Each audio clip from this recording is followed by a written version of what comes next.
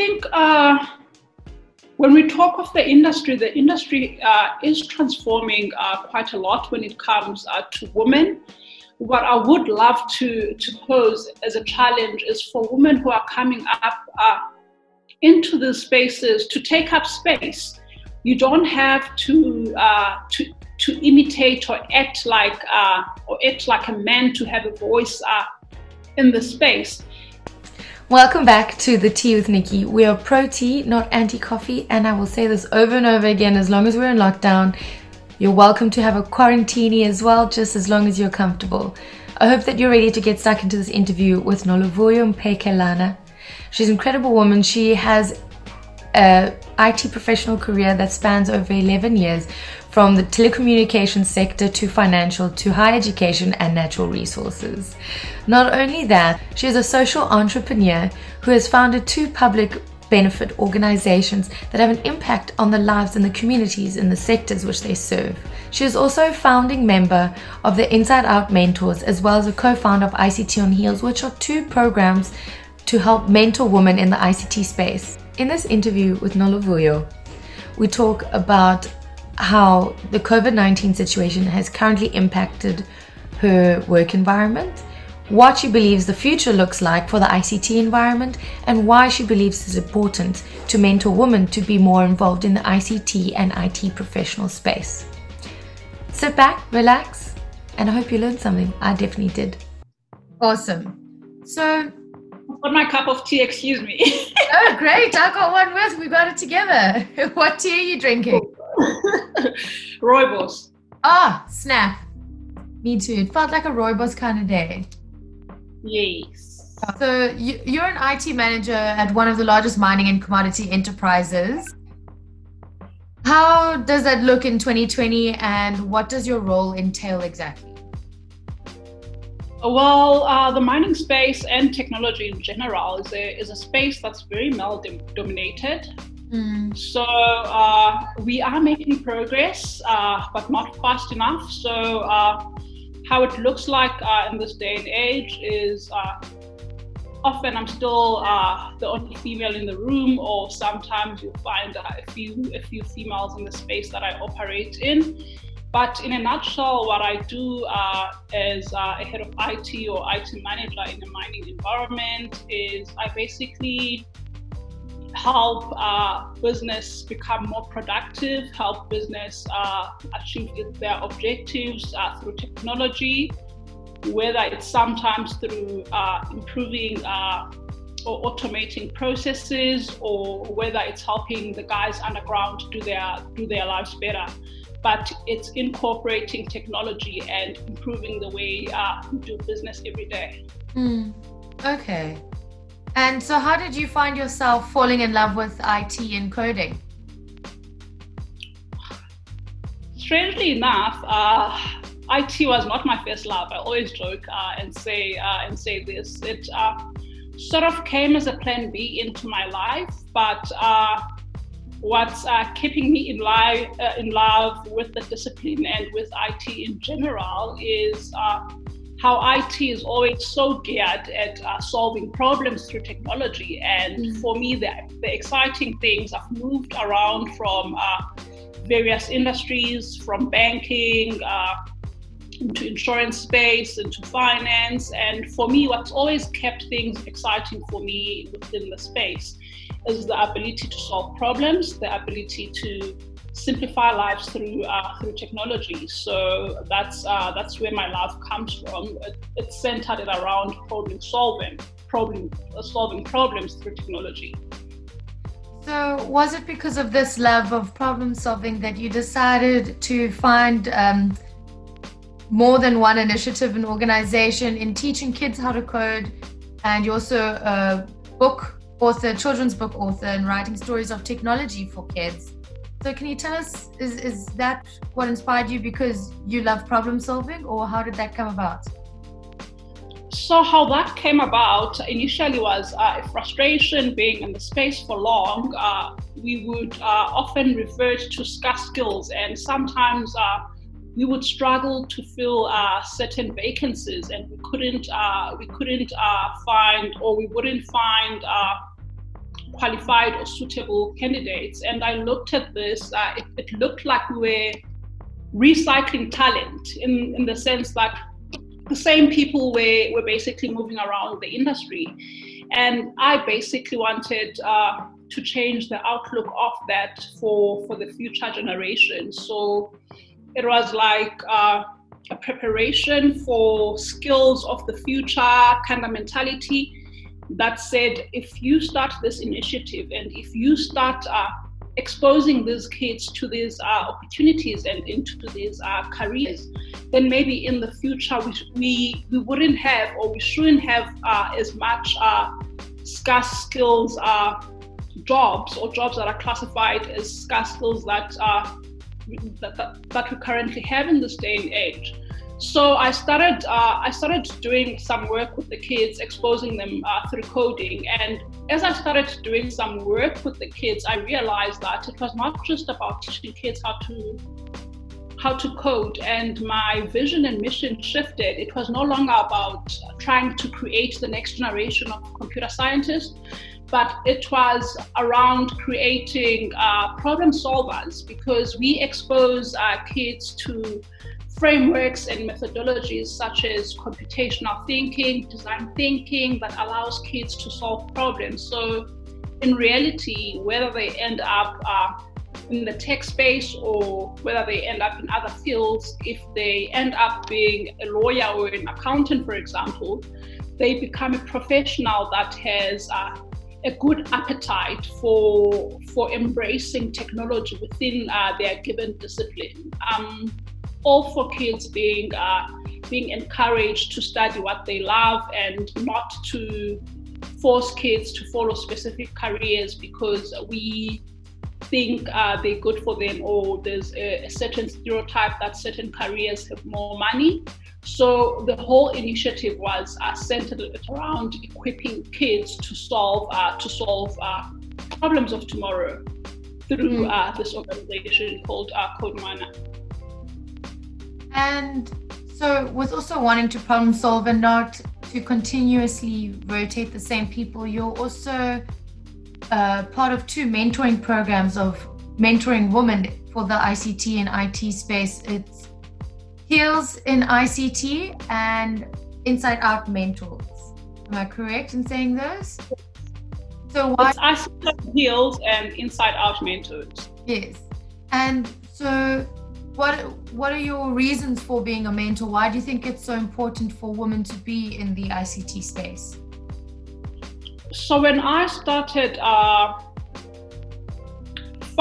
starting mentorship programs, I was still based in Cape Town in 2012, and I started up Inside Out Mentors for the young girls in Khayelitsha. And for me, what inspired or motivated me to start a mentoring program was often those girls didn't have enough role models or women they could look up to.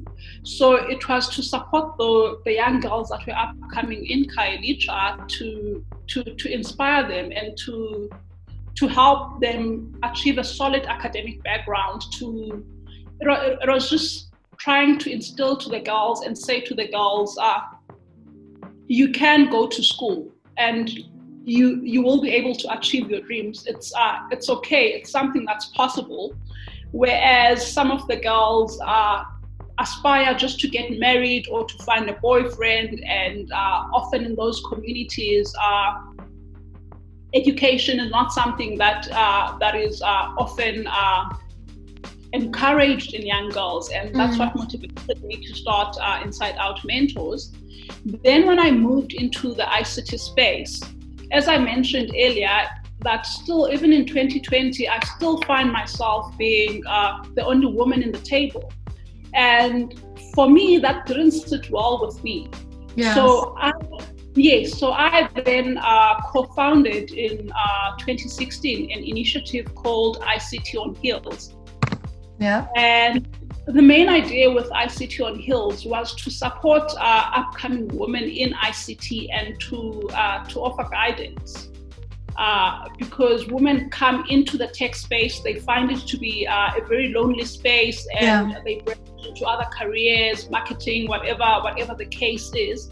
It was trying to create a forum of sisterhood amongst the women within the space, and for us to basically help each other as we navigate the journey. And I think when it comes to mentoring, it's important because you as an individual are then able to tap on resources and experiences that your peers have experienced. So it's a shared economy.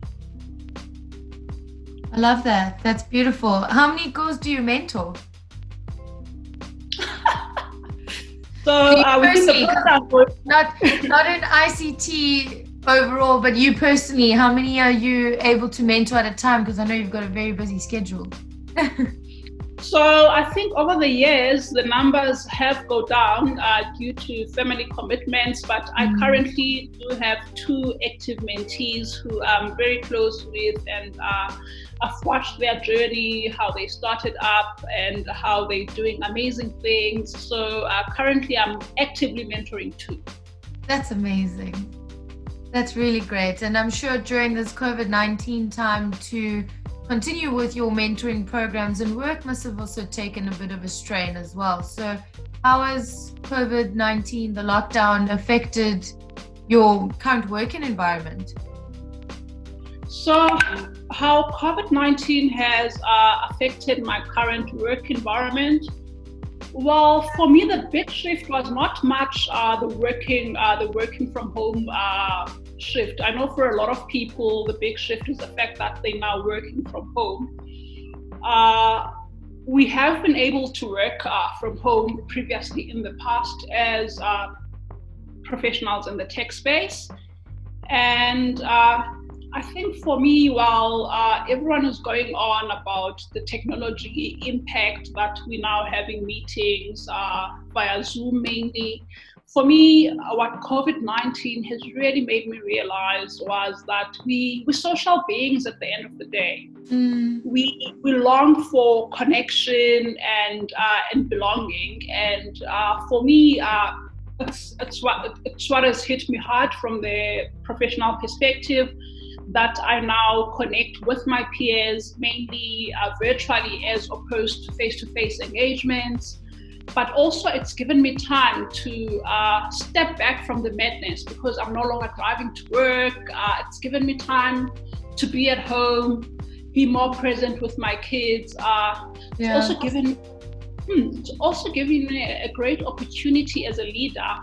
Often we very much say this is our values, this is what I believe in, but COVID-19 has given me a great opportunity to sort of practice what I preach, because it's I'm no longer just saying I trust you as a teammate.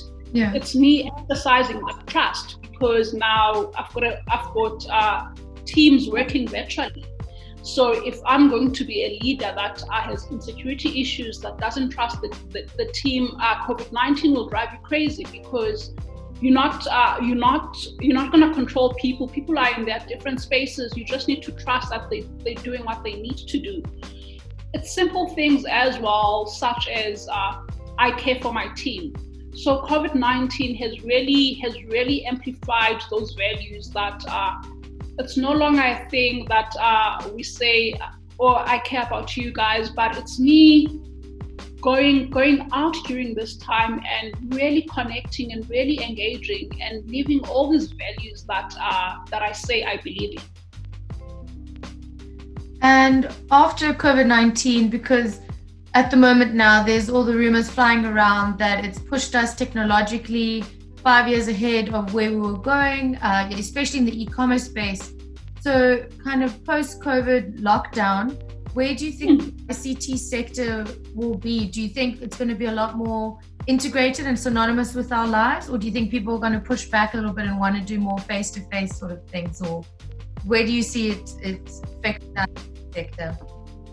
So this is a very interesting question. And the reason why I say it's interesting, every time someone would ask me, what do you think post-COVID-19? I always joke and say to my family and friends, if anyone asks me what life after COVID-19 is going to look like again, I'm going to pull my hair. I'm so sorry for asking. So jokes aside, I think there's been a lot of engagements. Like I've been watching on social media, various professionals and people just engaging on life and how things will look like after COVID-19. And for me, what has really risen with me is we are currently creating life post COVID-19 as we speak. So in my space, for example, as a tech professional, I am currently building a tool that's going to help, a digital tool or an app that's going to help around gender-based violence in South Africa. And when I've engaged with some of my peers around the stuff that they're doing or how they see things post COVID-19, everyone is almost so energized and so excited to create this life that we want after COVID-19. So I don't think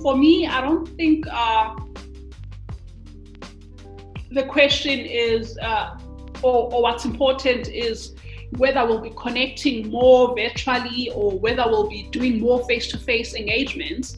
I think COVID-19 has positioned us to be in a space whereby we can really start innovating and solving social issues around us in general. That's the beautiful thing about it. And whether we do it virtually or we do it face-to-face, I think for me, what we will see post this is a whole new wave of innovation coming through.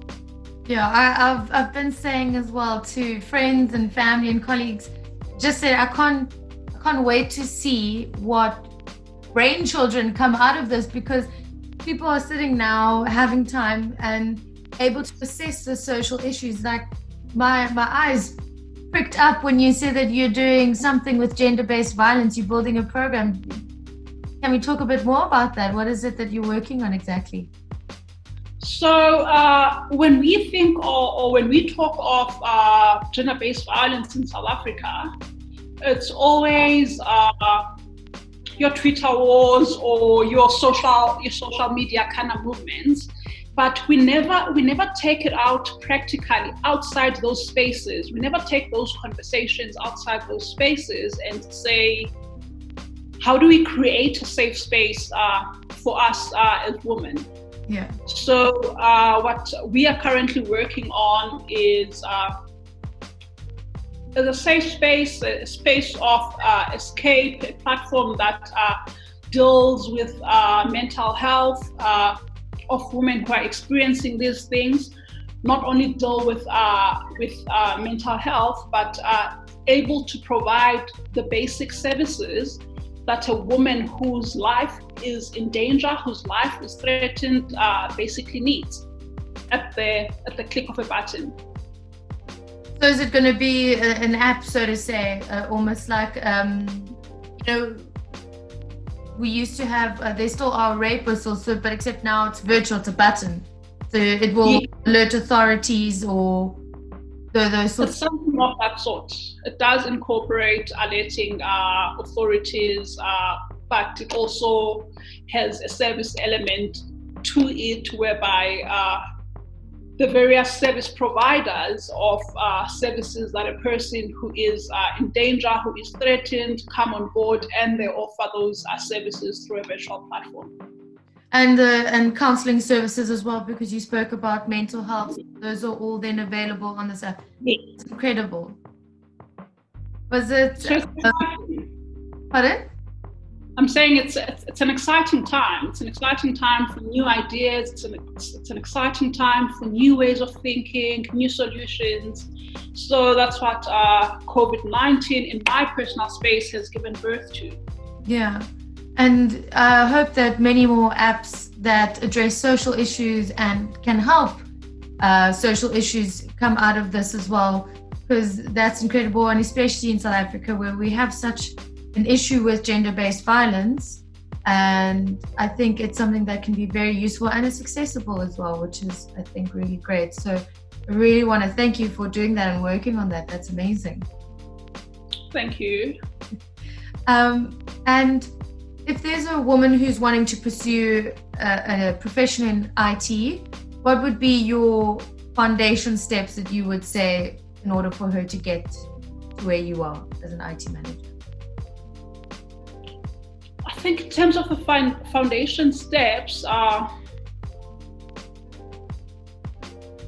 for me, like what's key is, or one piece of advice that I would give to such a woman is commit to yourself. Like it's easy, it's getting the marks, the grade 12 marks to get university entry to do the course that you want to do is the easy part. That's the easy part. You passing university is also the easy part. But what becomes so important is committing to yourself and consistency in terms of sticking to your goals and what you want to achieve. Have a clear vision in place and commit to it, and commit every day to being the best. That's great. And who's always been a mentor or a role model for you when you were pursuing your career? I think who's always been a mentor or a role model to me is my father. He's not in the tech space, he's in the construction space, and he wanted me to be an engineer or thought I'd go into a similar field. But he's been very instrumental in my career. He's been very supportive. That's the person I look up to in his personal journey in terms of how he navigated being previously disadvantaged, and not letting circumstances stand in between his way of achieving his goals and dreams and going for what he believes for. Strong family, because you sound very similar, so I can hear that you've taken after him. He's been a role model for you. Thanks.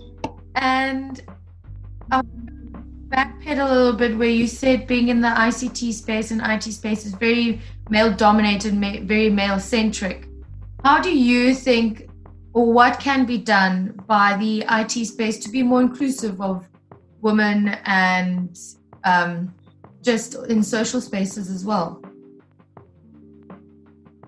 I think when we talk of the industry is transforming quite a lot when it comes to women. What I would love to pose as a challenge is for women who are coming up into the spaces to take up space. You don't have to imitate or act like a man to have a voice in the space. And if you look, even in society in general, women make up, I think, 70% of consumer decisions.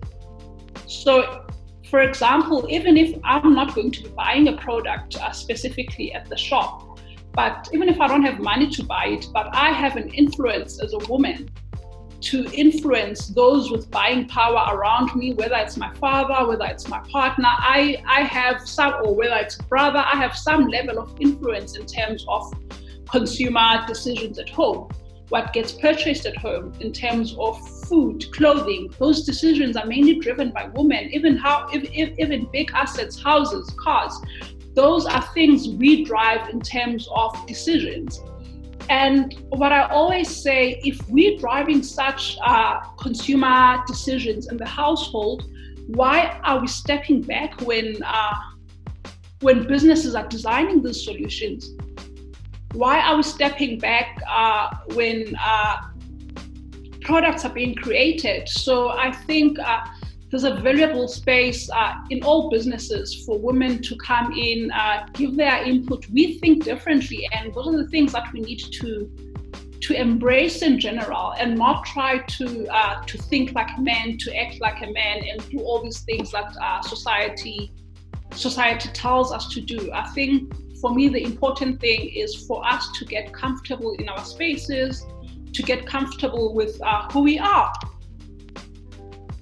So you're saying to take up space and be comfortable with who we are and not model ourselves after men. So then I want to pose a question. What does feminine leadership mean to you, or what does it look like to you? I think feminine leadership to me, it's inclusion. It's leadership that's inclusive.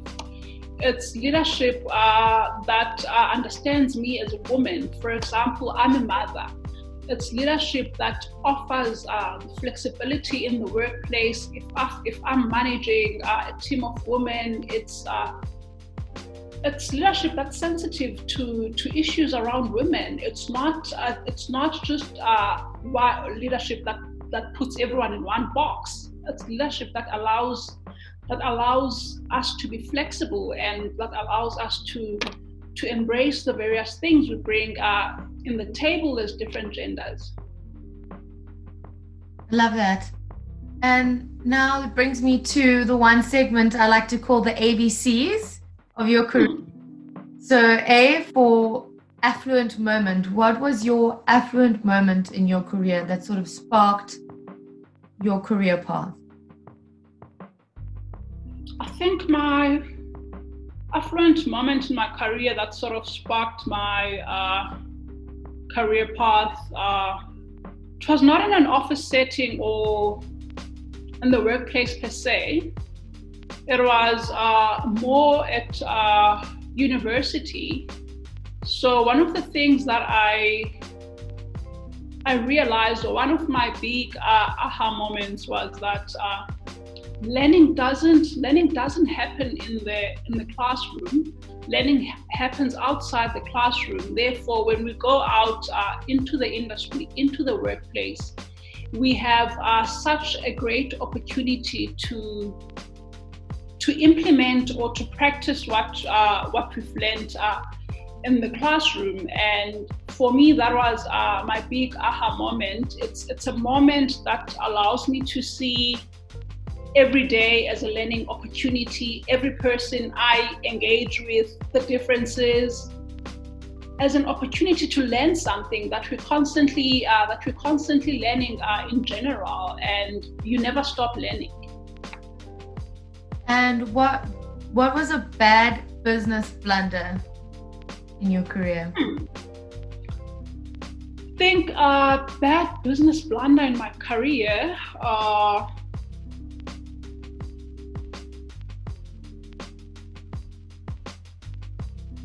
was doing business with people who don't have aligned value systems as me.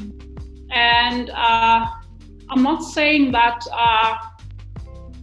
we should be stuck up and only want to engage with people that are like us. But I think when it comes to value system, when that is aligned, when your value system is aligned with the company that you work for example, with the people you work with, it becomes easy to achieve your objectives. If you work with someone whose belief system is very different from yours, it can be quite challenging. It can even prevent you from achieving your goals and your objectives. So that's one of the business lessons that I have learned, is that it's not only about the technical skills. For me, it's about what you stand for as a person, what you believe in. That's what will make us work well together. Yeah. And C, what was your cinematic worthy cock up in your career? Like just a funny mistake? Because we all make mistakes and we're all human, and it's good to laugh about those. It's a silly one. So it was challenging my previous boss for a run. So I'm a runner. It was challenging, yes. And he was way about 50 at the time. and challenging him for a run in Cape Town when I was still based in Cape Town after a long, hectic night. So I really embarrassed myself there. Did you win or did you lose? It didn't go well. And I bet you he probably didn't let you live it down either. It's like, yeah, you wanted to run. Yes, no, yeah. You see? Lift it up a bit? Or is it a flag? Mm-hmm. A painting? A square. Yeah, I see a square. I just can't see what's inside. I don't know if I'm being... What's inside? It's just random scribbling. Oh, squares. So,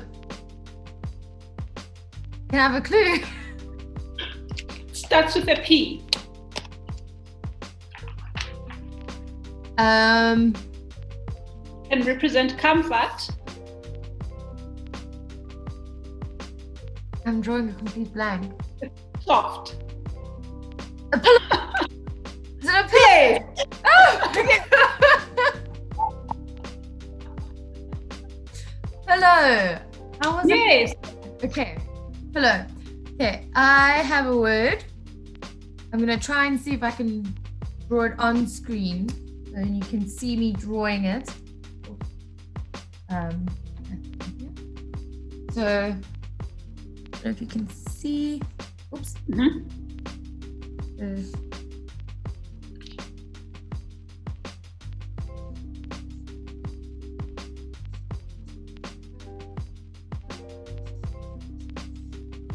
Can you see that? Oh, that's terrible. What's a chair? Yes, it's a chair. Got it. Awesome. Let's do one more round each, I think. Cool. Hopefully I'll be better this time. Whew, this is an interesting one. Oh. Yeah.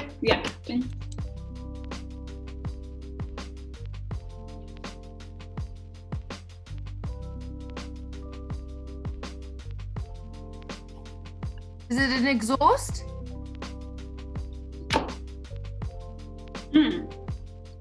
Car fumes. Car exhaust. It's an insect. Oh, can you bring it a bit closer? Can't see it. Is it a caterpillar?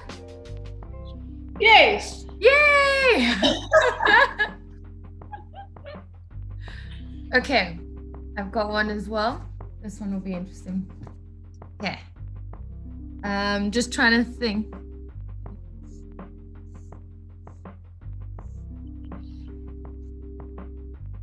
Can you see that? Mm-hmm.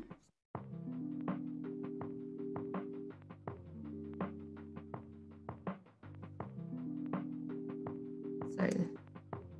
This is not meant to be a... Oh, cool.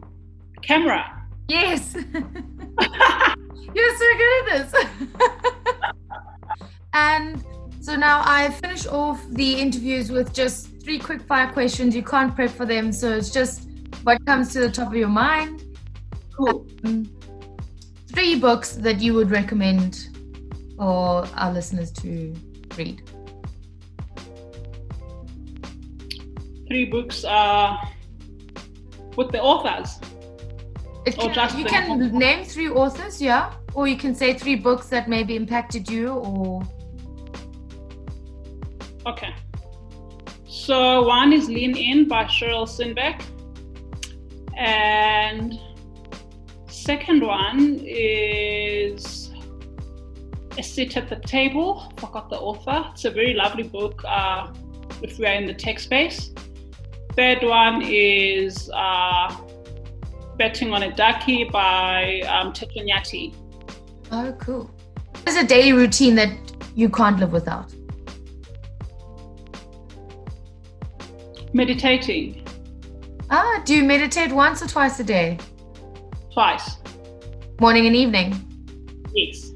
Okay, for how long? 20 minutes. That's amazing. My form of meditation is reading. I can't just sit still and breathe for more than 5 minutes. Wow. To learn it. I need to learn how to do it. Favorite genre of music? That's jazz. Oh, jazz! Yes. After my own heart. I love some good jazz. Yes. Awesome. Well, thank you so much, Laura, for taking the time to talk to me. That brings our Thank you. end. It was so lovely. I loved hearing exactly everything you had to say. Very interesting, and I can't wait to see the app when it comes out. I'll let you know. I'll keep you in Definitely. touch. We'll stay in touch. Thank you so much. I hope you have a wonderful evening. Thank you. Thank you for having me. Of course.